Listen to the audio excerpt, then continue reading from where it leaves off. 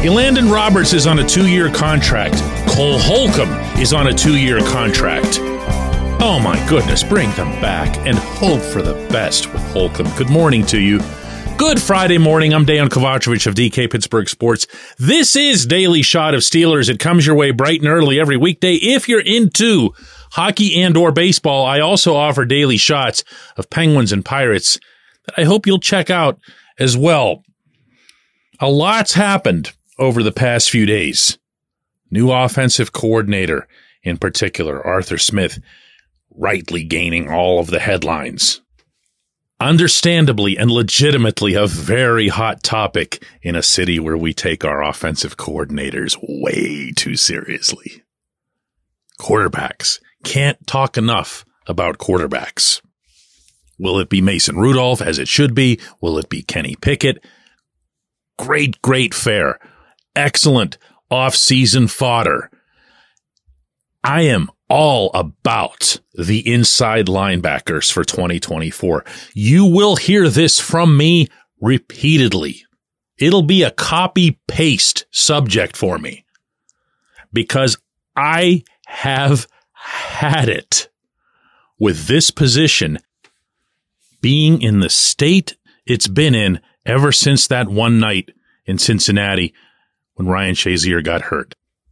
At some point, the storyline's got to come to a close, and it can't be forced. They tried forcing it. Let's move up and get Devin Bush at number 10 overall. Ooh, awesome. Hey, guess what? He's really small. Nobody told us he was small. Oh, also, not only can't he tackle, he doesn't want to tackle. That's a heck of a thing. Classic case of anointment by the Steelers management. Let's just hope that he's this thing, or let's hope that he's just as good as Devin White, which they also probably fooled themselves into leading into that draft. Let's grab him and let's turn him into that player that we hope that he can be.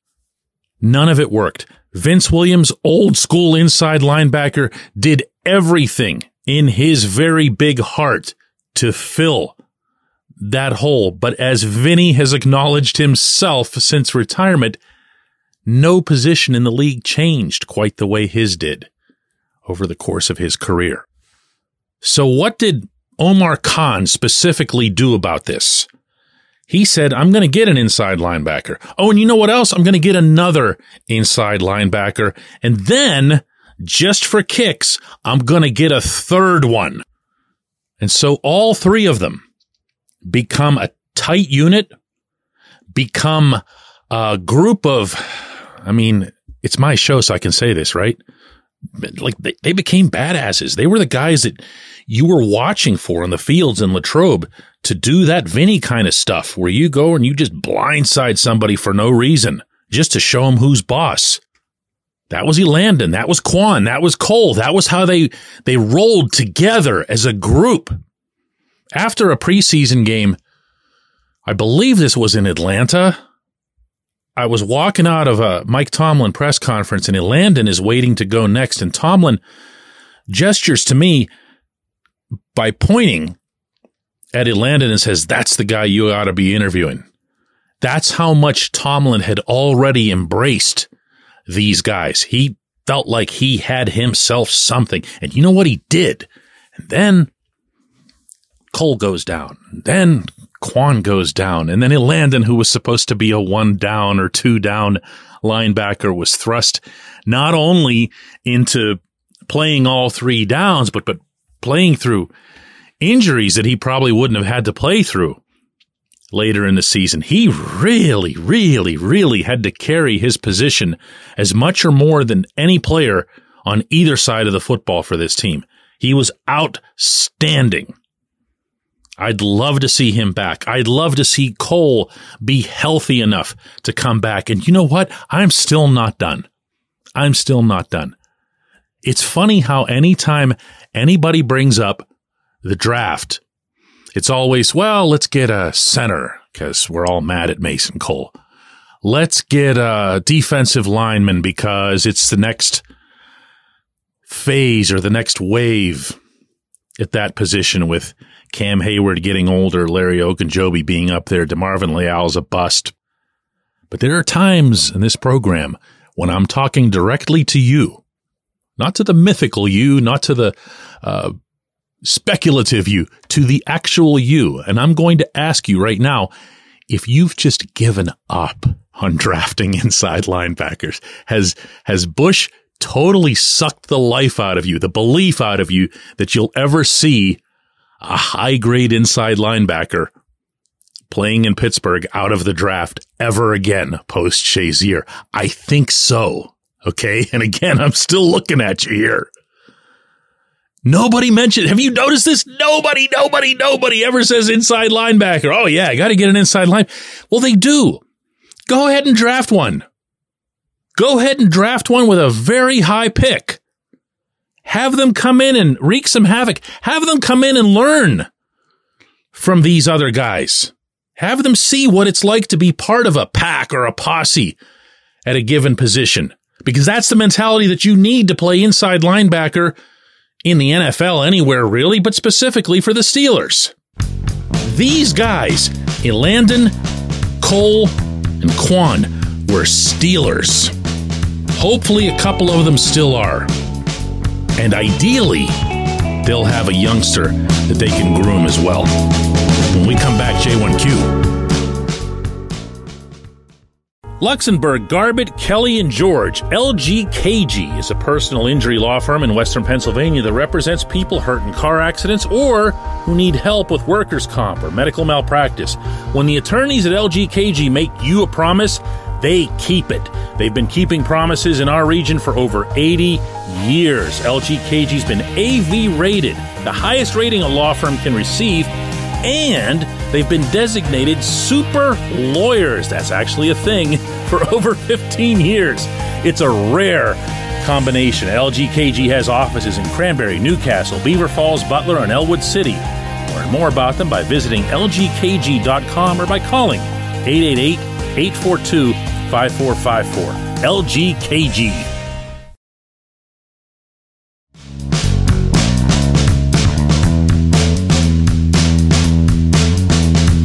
Today's J1Q comes from Tony, who says, DK, according to your own reporting, Matt Canada's offense was horrible, with details as demonstrated by sloppy routes, lazy execution, etc. Do you think Arthur Smith will be a stickler for details? It seems that's what this team needs almost as much as scheme/play design. Tony, I'm not going to argue with any of that. I am going to claim willful ignorance when it comes to knowing what Smith's reputation might or might not have been in Atlanta or at other stops. My guess is that you'd never succeed at the level that he did in Nashville unless you had all of this stuff working for you. You wouldn't have a 2,000-yard rusher, a 1,000-yard receiver, and a 30-touchdown quarterback in the same season if you weren't making sure that everybody's on the same page. You also probably wouldn't have gotten a head coaching gig. I know it's become really cool for everybody to just bring up the three teams that he coached with the Falcons all stunk. They were all 7-10. That's, to me, the epitome of laziness when it comes to analyzing a specific job performance. And that's why I'm not going anywhere near evaluating Smith's job performance in Atlanta. I don't have anything to say about it. I do believe that there is a fit to be had in Pittsburgh for a coordinator who's heavy on the run. That's been basically the beginning and the end of my assessment of the Smith hire. I've got my eyes and ears wide open from there, and I'm going to give the man a chance. I think that's fair.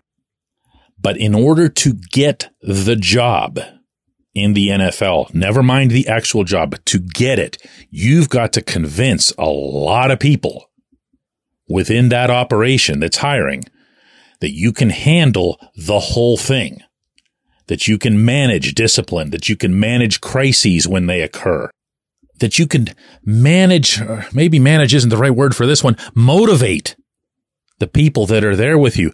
Everything that you and I have seen, heard, or read out of Atlanta since Smith's firing was that the players liked him. that this was not a coach/player issue. This was not a relationship issue, and it was most certainly not a mutiny of any kind. Arthur Blank is 81. He looked at 3 straight 7-10 seasons, and he's like, man, I'm 81. I'd really rather see if I can step on the gas with some other method here. I'm not sure that I would overanalyze this one. And Blank himself said in the statement in which the Falcons fired Smith that Smith was valued for his relationships, he was valued for his work ethic, and he was valued, and I'm going to single this one out, for the culture that he brought to the Falcons. That's not me saying it. That's not Smith saying it. That was Blank saying it when he didn't need to. He said that to the guy on the way out.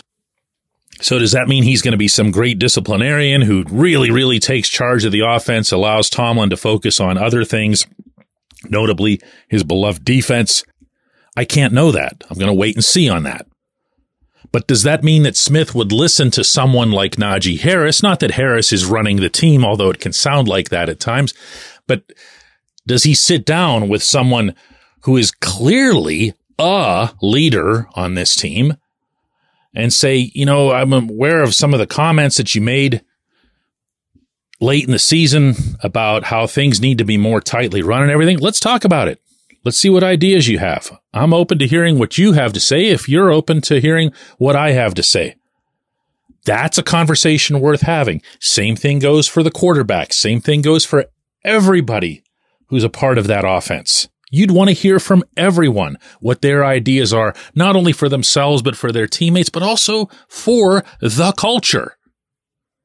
I'd be really, really surprised if when the Steelers do finally get around to commenting on Smith, and we might have to wait for the owners' meetings for that, for real. That's going to be a while. This is a dead period for media coverage of your favorite team.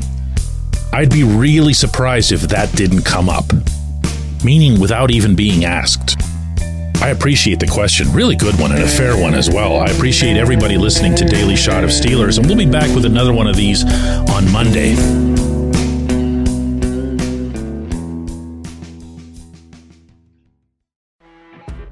You know when you're listening to a true crime story that has an unbelievable plot twist that makes you stop in your tracks?